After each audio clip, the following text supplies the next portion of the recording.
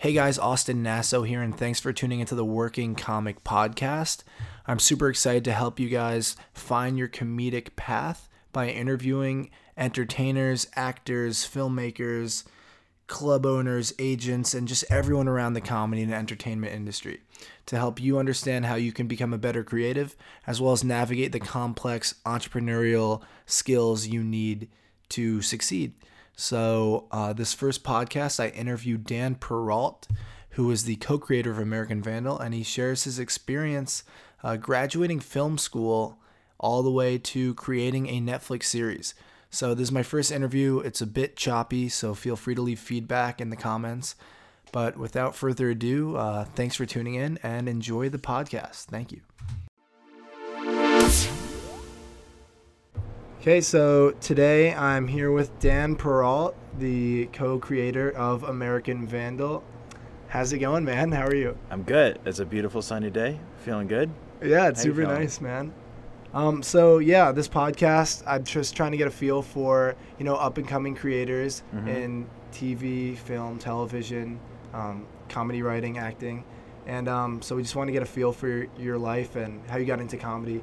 So I guess my first question for you is, how did you first get into comedy? Well, I went to Emerson College for undergrad, and I went in with an acting major. I guess it was theater studies with an emphasis in acting. I'd always liked comedy. I was a huge fan, and still am, of SNL. And late night comedy, I was a huge Conan O'Brien fan. I had attempted to write sketches before, but just completely failed, so I wasn't expecting that to be a big part of my life or career. I kind of stumbled into a comedy troupe when I got to Emerson. They're called Chocolate Cake City. They're still around to this day. And that and also the emergence of YouTube in the midst of my college years really kind of influenced my decision to be more comedy-centric and also more of a writer than an actor. Okay. Yeah. Were you always the kind of person to make your friends laugh? Why comedy? Yeah, I definitely was. I think that I don't know. I enjoy making people laugh. I guess what I really got into most, and I tell people this quote a lot. I might be paraphrasing this. Will Ferrell posed on the cover of GQ in a string bikini, and he looked ridiculous. And the quote he gave for that was, I'm not trying to look funny in that bikini, I'm trying to look good, and that's what's funny. And just articulating it like that kind of made something click to me, where I didn't want to make comedies that were overtly silly or overtly comedic. I just really fell in love with the idea of having really stupid subject matter, really silly subject matter, and treating it so seriously, like people like Ferrell have done, and I don't know, a lot of the Apatow projects. Superbad is one of my favorite films. You're looking at characters who they are fairly funny in their own right, but it's more often it's the situation that they're thrust into that really make us laugh, and how they react to it. Like, the stakes in comedy should be as high as they are in drama. And when I came to that realization, I was really into that and wanted to make that my thing. Yeah, that's so cool because, just for your show, American Vandal, the whole concept is so satirical. Yeah. In a way, it's just the concept is what is so funny about that show. Right. Whereas, when you get towards the, ending episodes of the show, it's, actually very serious. When this project began, Tony and I weren't sure whether to make it a 10-minute episode web series or to make it a 30-minute longer form thing. And I think the 10-minute version would have been more purely comedic and silly. Once we expanded it to a 4-hour story, we realized, well, we're going to need to do more than just this dick joke. We need other storylines. We need this to be entertaining and watchable beyond just a dick joke. And so that's when we got more into these characters' arcs, and also these side stories, these relatable high school stories that we wanted to tell in the frame of a true crime mystery. But we knew that this wouldn't be any good beyond the second episode if it was just the dick joke. Yeah, totally. I agree. What were some of the major life milestones that led to you making American Vandal? What were some significant things you've done that have like gotten you to this point? Because selling a Netflix show is huge. Yeah, probably the most significant milestone that helped me sell American Vandal would be Tony and my experience with mockumentaries. So we had never worked in TV before at Vandal, but we had done shorts with College Humor and Yahoo. We had a series of fake 30 for 30 sports documentaries where we pretended like sports movies actually happened. So we had 30 for 30 Space Jam, 30 for 30 Rocky IV, Angels in the Outfield, and we had real ESPN personalities come on and just play themselves, talking about Michael Jordan playing a bunch of aliens as if that really happened. Those were so great. Oh, so thanks, funny. man. So that was I think if we're talking like what helped sell this show, we could point to that as something tonally that we had a handle on, mockumentary in general, and just having that experience really helped us sell the show because we didn't have any other TV experience that we could point to. Totally. Yeah, that makes sense. That's cool because I can see the influence from those earlier works for sure. Yeah. So you mentioned you worked on College Humor sketches, and was it Fandango? You said? Yeah, Fandango I was mostly a host for. I hosted a kid show, and I traveled a lot and had a lot of fun interviewing like Dwayne Johnson, who's like my favorite guy. I think he's my favorite person in the world, and other people who are also great. I just don't think anyone ever got as cool as Dwayne, but that was maybe the most pure fun I've had in my career. I do miss those days, but yeah, that was my job right before we got American Vandal. That's so cool. So Yeah. you went to Emerson Uh-huh. in Massachusetts. Yeah. So after school, can you walk me through like what was it like, that transition from finishing college to your first like job maybe in like film or entertainment? Or like Yeah. what you immediately do after school? It started with just total failure after school. So I did okay as an actor in Boston. At this point, I was like, writing and acting were 50-50 for me. And I was lucky enough that I went to school in Boston at a time where the tax incentives really helped draw a lot of film into the city. And the other obvious advantage is that Boston just isn't full of actors the same way. We have plenty of great actors, but it's just the sheer numbers can't compete with New York or Los Angeles, which is great for young people like myself who can get a chance to be on screen for a few lines. So I had these small parts. I had like 3 different small TV and film parts for projects that shot in Boston. I took that got me an agent in New York. I was feeling pretty great about myself because I was like, well, if I can get 3 roles in Boston, I mean, who knows how much I can do in New York. And that was the totally wrong way to look at it. I just couldn't have failed worse. I expected to get roles. They didn't come. I expected to get money from my internship that I stupidly didn't ask whether it was paid. It wasn't paid. I slept on a couch for 3 months before I ever got an apartment. How old were you at this point? 23. And I was so dumb with the apartment situation. I was so like depressed and like ashamed of my failure that I didn't even ask the guys for a key. The guys whose couch I was staying on, I was like, I don't want to bother them and ask for a key.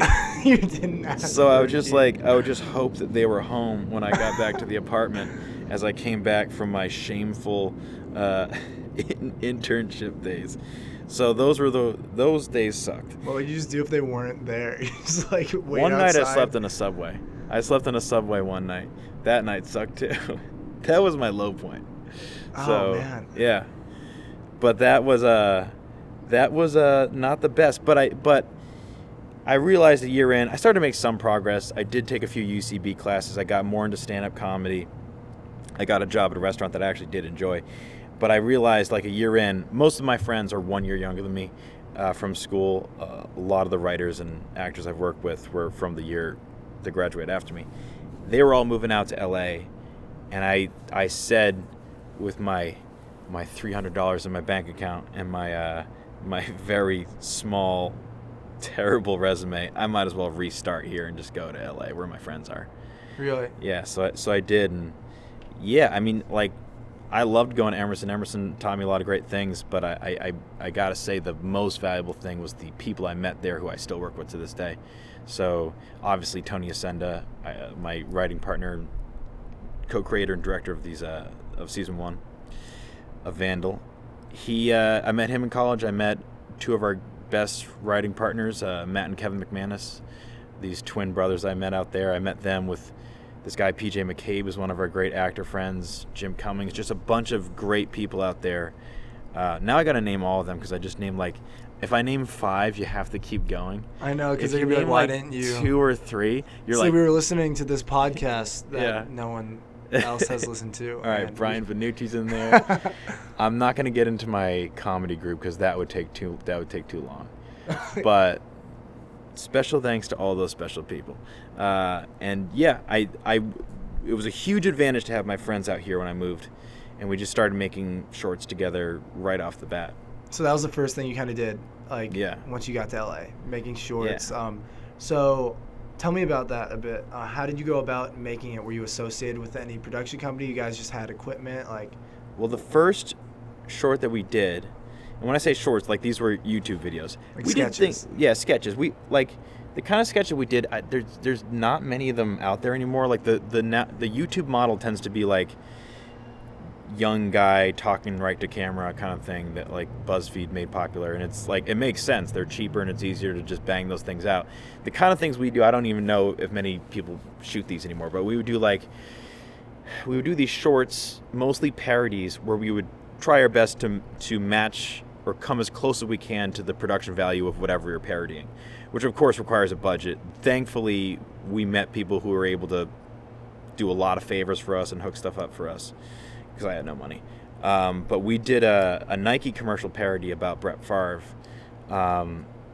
years ago. That was kind of our first big thing. And we're so lucky that we found a guy who looked exactly like Brett Favre, who also happens to be a great actor and a great producer. His name is Sean Kerrigan, who also plays Coach Rafferty in American Vandal. Oh, so wow. when we met Sean, that really opened the door. I don't know if there's anyone I've met out here that's been more influential on my career than Sean. Him, Tony, and I formed a team called Woodhead Entertainment. Thankfully, we're still working together to this day, and we would make a new short every 4 or 5 months. We weren't really trying to establish a big YouTube channel. We were just, like, putting these videos out there about 3 times a year in hopes that people would recognize us and give us bigger paid work, because we didn't make any money off those. We lost money. And eventually that did work. It took like 4 years for that to work, but eventually someone noticed us. And so they just liked your content, and they're like my manager, for example, who I love, Todd Sellers, I've been with ever since. I really did 2 things with the shorts. Tony and I wrote them. Sean was a huge part, our lead actor and producer.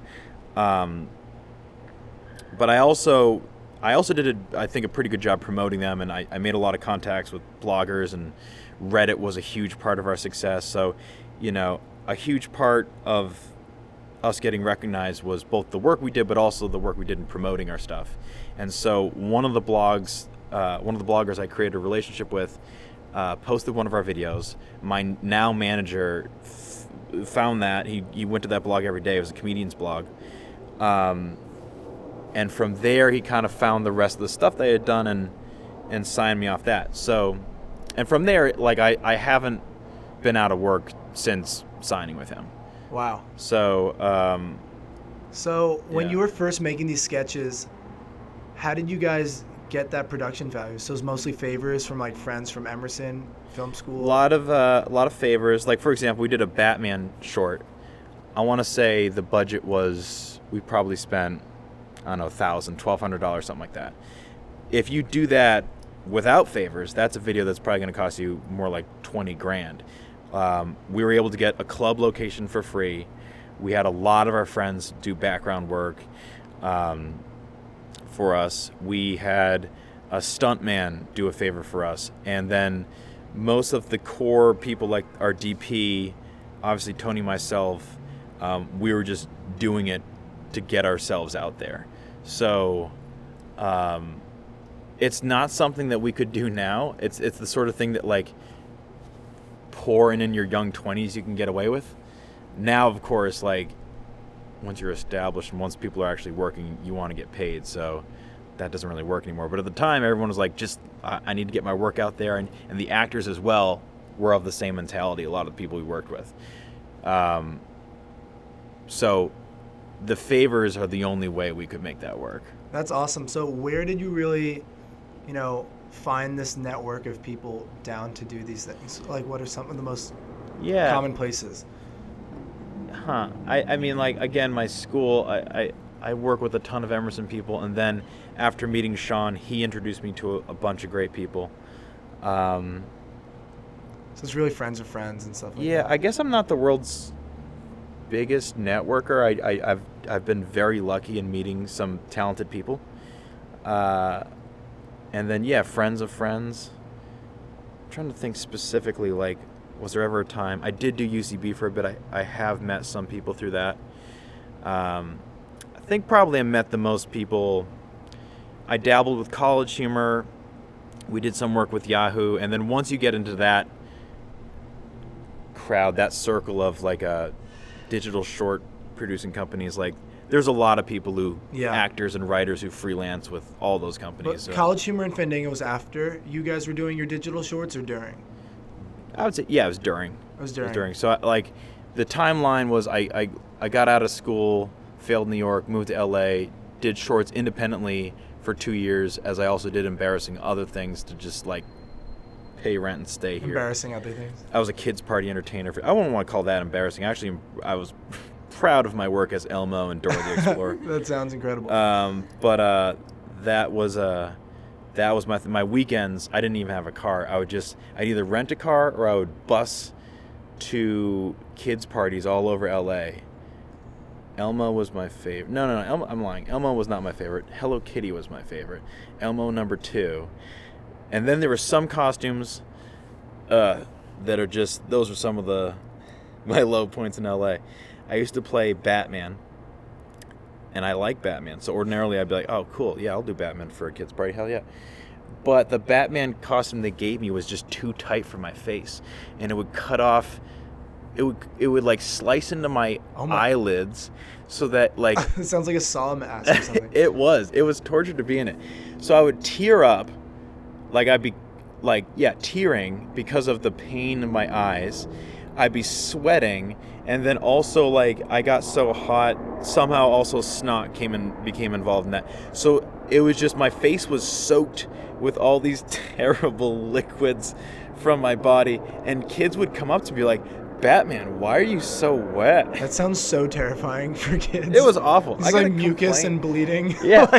I got a complaint from a parent, like, he wasn't very, he didn't listen, he wasn't very responsive. Well, lady, I'm in constant pain, and also you can't hear. There's no ear holes for this Batman, man. So that's what I did to stick around. That sounds like a medieval sort of contraption. Yeah, I would prefer the medieval contraption over the wet Batman. That is so funny. I don't know why I brought that up. Oh, I guess I was just talking about funny jobs. My order of So we were making.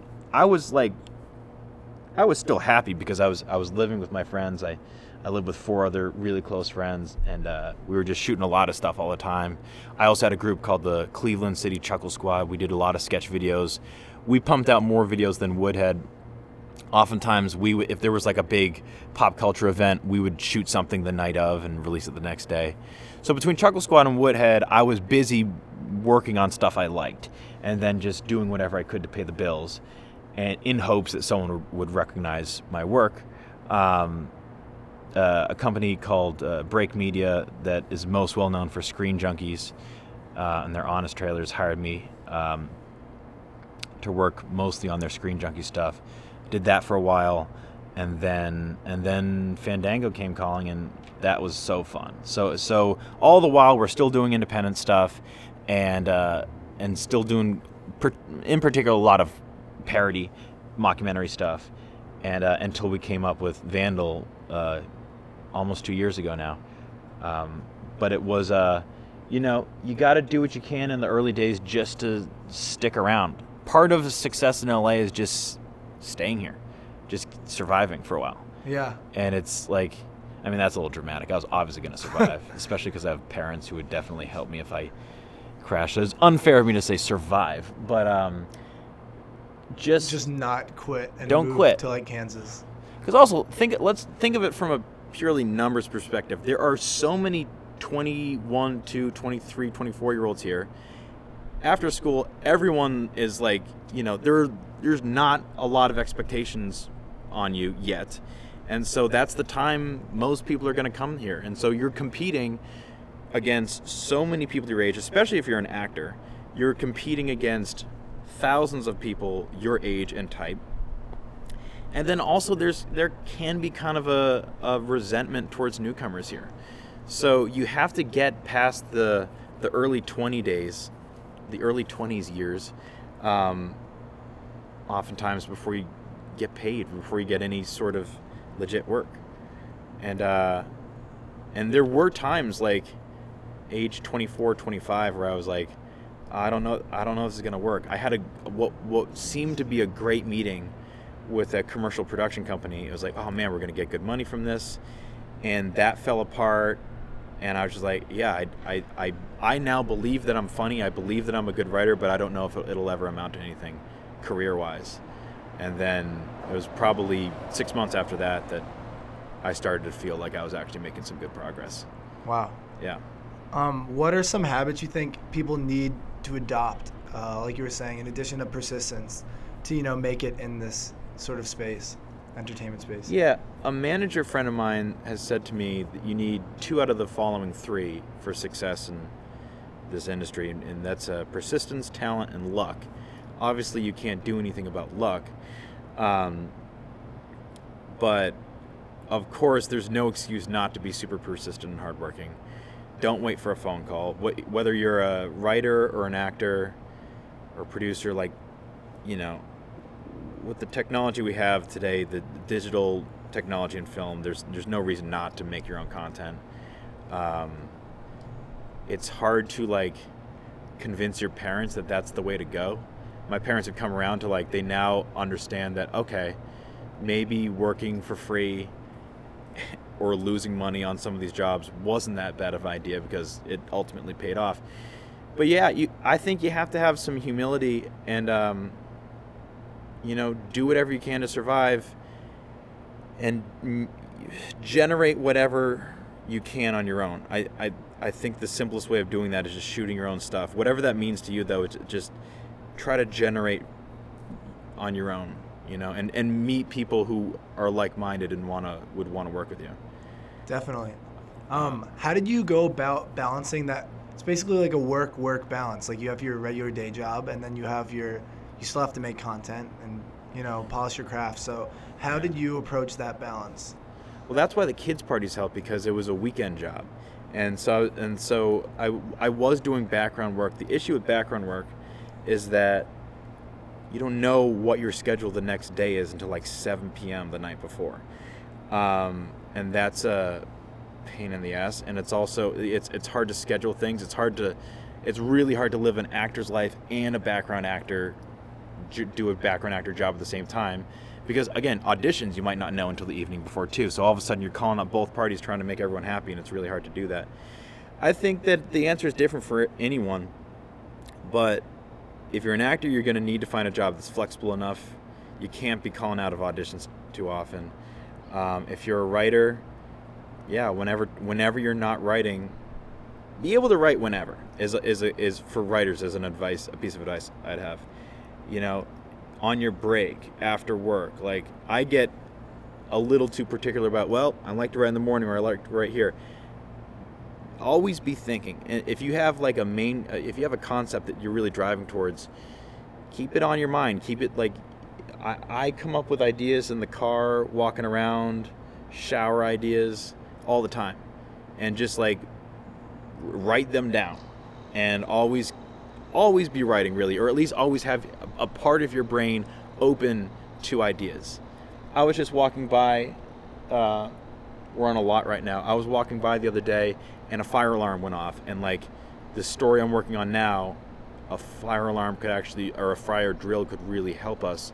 So I'm like, okay, yeah, that's something. So at the time I wasn't actively thinking about the project, but I kind of set my brain to be open to these ideas if they come. So just always be in somewhat of a creative mindset. Yeah, wow. I totally agree. That's awesome.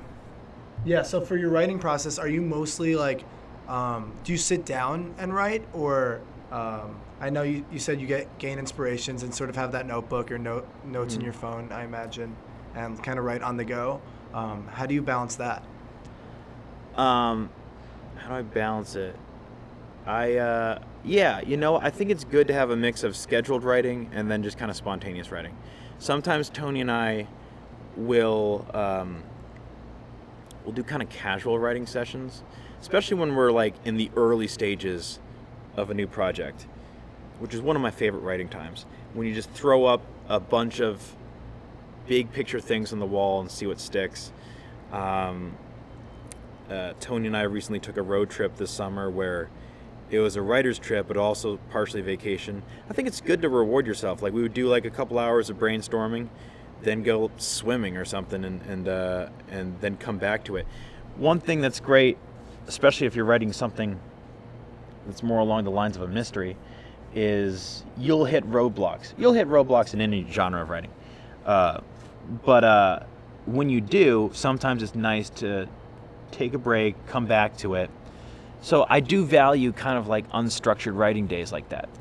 Of course, when you're actually in the writer's room, things have to move a little bit more quickly and you need a little more structure.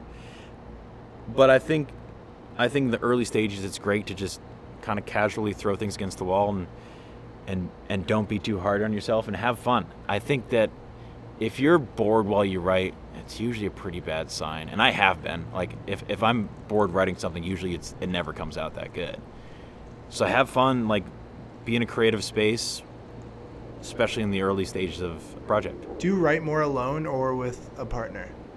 I mean, Tony is my writing partner, and we closely work with other collaborators, a lot of whom we went to school with. We do a mix of both. We'll have group writing sessions. Sometimes I'll go off and work on my own, and he'll do the same. Since a lot of what we do is parody, we write a lot while watching the subject matter. So for American Vandal, we take a lot of notes while we watch true crime documentaries. Sometimes we'll pause and bat around a few ideas, both as a group and individually when we're watching on our own. So I do a mix of both. And so walk me through, like, when you're writing together, is it more like you guys are riffing out ideas and like brainstorming ideas for the show or whatever you're writing about, or more like you're literally writing the script together? We definitely don't start with script. For this show, we figure out the whole season story, like the major points, the major arcs of each main character before we even touch a script. So, like season 1, you got to know your ending. You got to know. We actually figure out the ending before we figure out usually we have the beginning and the end. The middle stuff we get to last. We're like, we know where we're starting. We know where we want to end up. What's the connective tissue that gets us there? And we figure out all that stuff before we ever write a single episode, because each episode is so serialized, so connected to the next, that we'd really shoot ourselves in the foot if we didn't know where we were going. Yeah. So once you have all those big ideas fleshed out, like the beginning, the end, and sort of ideas for where the middle how it might connect everything, do you guys actually write the scripts together, or do you like send them to each other? And we do a mix. I mean, like, there's some scenes he'll take on or I'll take on and come back and say, what do you think about this? And then he'll do a pass. Other times we're working on the same literal file at the same time. There's a site we like, or an app we like, called Writer's Duet, that allows 2 writers to work at the same time on the same script. So sometimes we're doing that, and sometimes we'll split off, work on a scene separately, and then come back. But there's never a surprise scene like, oh, hey, look, I wrote this totally new thing that we never talked about.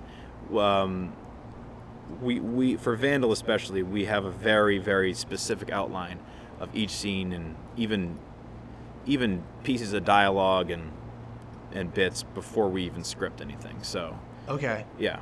Do you guys ever have creative differences in the writing process? Oh, totally, all the time, and that's I enjoy the feeling of being wrong particularly when working with Tony, because I'll feel strongly oftentimes about a comedic beat that he says may not fit the tone, might weaken the emotional arc or whatever of the character, and when he can convince me that I'm wrong, it comes from a very well thought out place. He'll never just turn down something flippantly and say, it's stupid, let's not go with that. He'll be like, this doesn't work because of this, this, and this, because this is where we need the character to go here.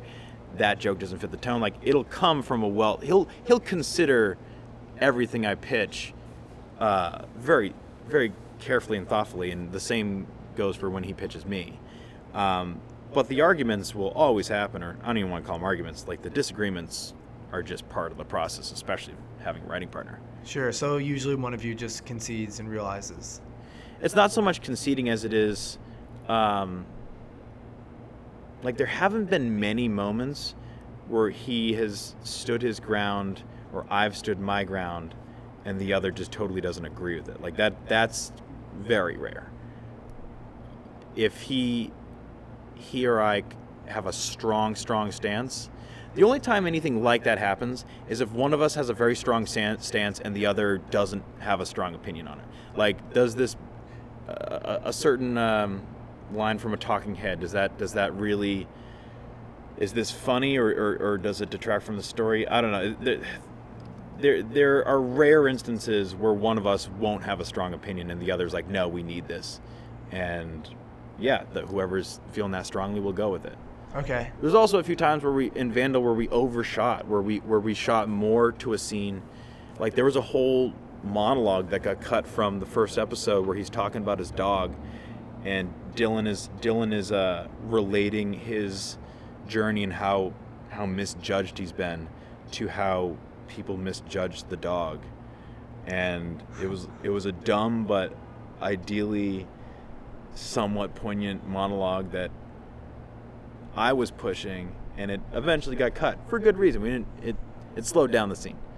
But if we have the time, and if it's an expendable thing that's like, why not try it, we tend to give it a shot. Yeah. There's so much content that we shot for Vandal that didn't make the final cut.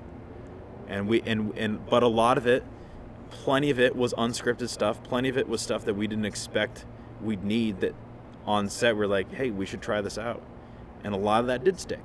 A lot of the content, a lot of the moments you see in Vandal, we never had in a script. We just kind of felt out on the day. So you guys had a pretty rigid production schedule. So how did you guys really have time to improvise, and also get those really funny shots as well? Well, we really value improv. We would do improv takes before we did scripted takes, because if you do improv second, then it feels like the improv resembles the scripted takes more than it does. It doesn't feel as organic that way. So we do improv first, then scripted, and then if we have time to do stuff if we have time to do a few alt lines, we do. Of course, you have to keep in mind how much we had to get that. We'd shoot so much every day, so we do move fast. We block shot everything, so all of Dylan's house was done the first week. Everything that took place there was done first week. All of the morning show room analysis between Peter and Sam with the whiteboard and all that was all the last week. So one thing I got to commend the actors on is how well they were able to really jump back and forth between finale stuff and then early season stuff. Camille Ramsey, who plays Mackenzie, her first scene was the spoiler alert, but the first scene that she shot was her breakup scene with Dylan, her last scene. Oh, wow. So these actors had to jump from very funny, silly, early season stuff to really emotional, sometimes angry, emotional end of season stuff. And you guys shot the whole thing in 5 weeks. Yeah. So how was that schedule like? How many hours a day were you guys shooting? We usually start around 6 and wrap around 6, 7, 8 o'clock, something like that. So they were long days, but they were fun. I really enjoyed that part of the process because it's very active. We're still pitching new stuff on set. I enjoy that. I love seeing our episodes come to life after months of just seeing them in scripts. And so it's rewarding, and it's more physically exhausting than it is mentally exhausting because you're on your feet for 12, 14 hours, whatever. The writer's room, which I love, and we have a good schedule. We have a very respectable 10 to 6 schedule, so we can still do things outside of work.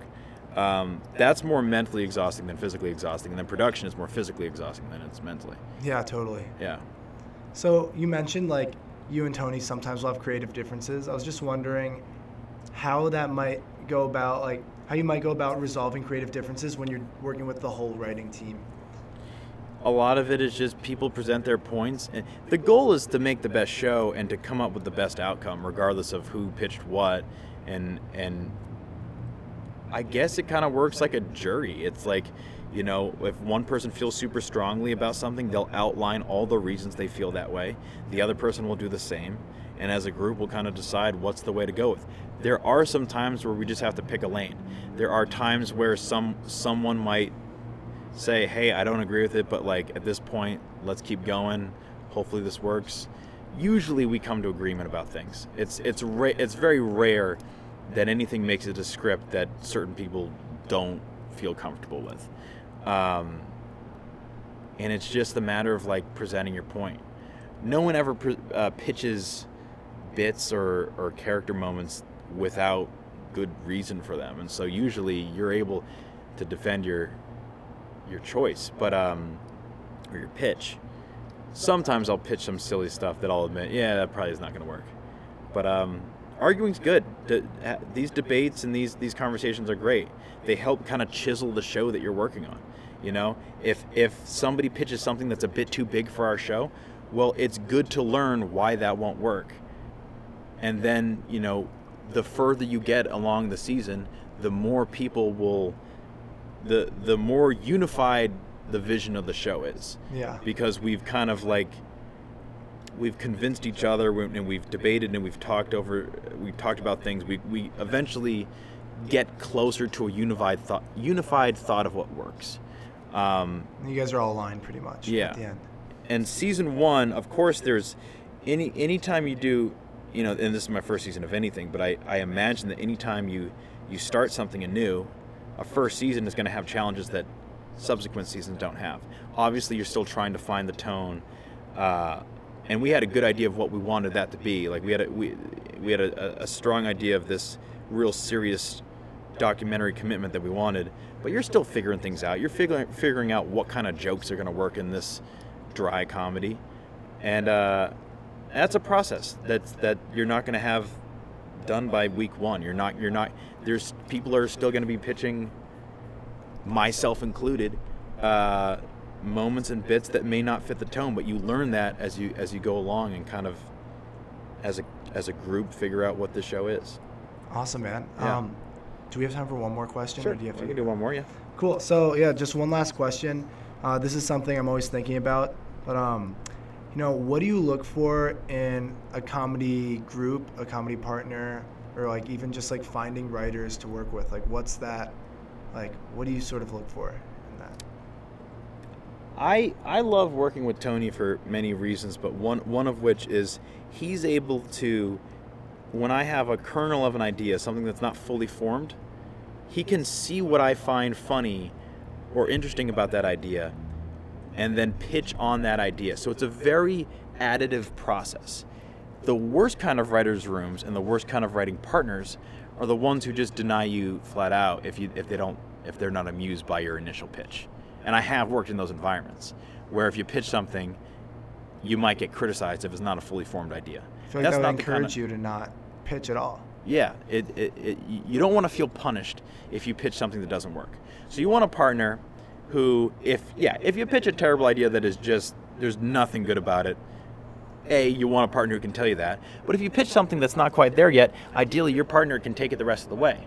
Or, like more specifically with Tony and I, if I pitch a joke that might be a bit too big or out of character for someone, he'll say, well, I like the direction. Here's the version of that works within our show. Tony's great with tone, with finding and keeping to a very specific tone. And so I pitch out. I'm a big pitch guy. I pitch out a lot of stuff, throw a lot against the wall and see what works. And Tony does a great job of shifting certain ideas into fitting the tone of what we're doing better than my initial pitch would do. That's awesome. So I think find someone who respects, likes, understands your work, who can also like elevate it. Instead of just, it shouldn't be a yes/no process. Writing with a partner shouldn't be a that works, that doesn't. You're working together to figure out what works, and hopefully your partner can elevate what you do. Awesome, man. Yeah. So any last plugs or anything you want to say before we close out? Let's see. All right, I'm gonna plug my old high school videos because I started making videos for a show called The Friday Show, which is loosely what the morning show from American Vandal is based on.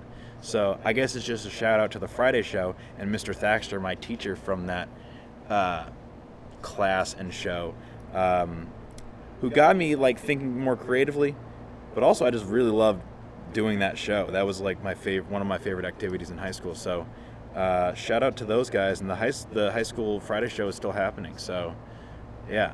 Sweet. If you guys are listening, keep doing your thing. Cool, Yeah. man. Well, thanks so much for being a part of this. I really appreciate it. Thank you. Cool.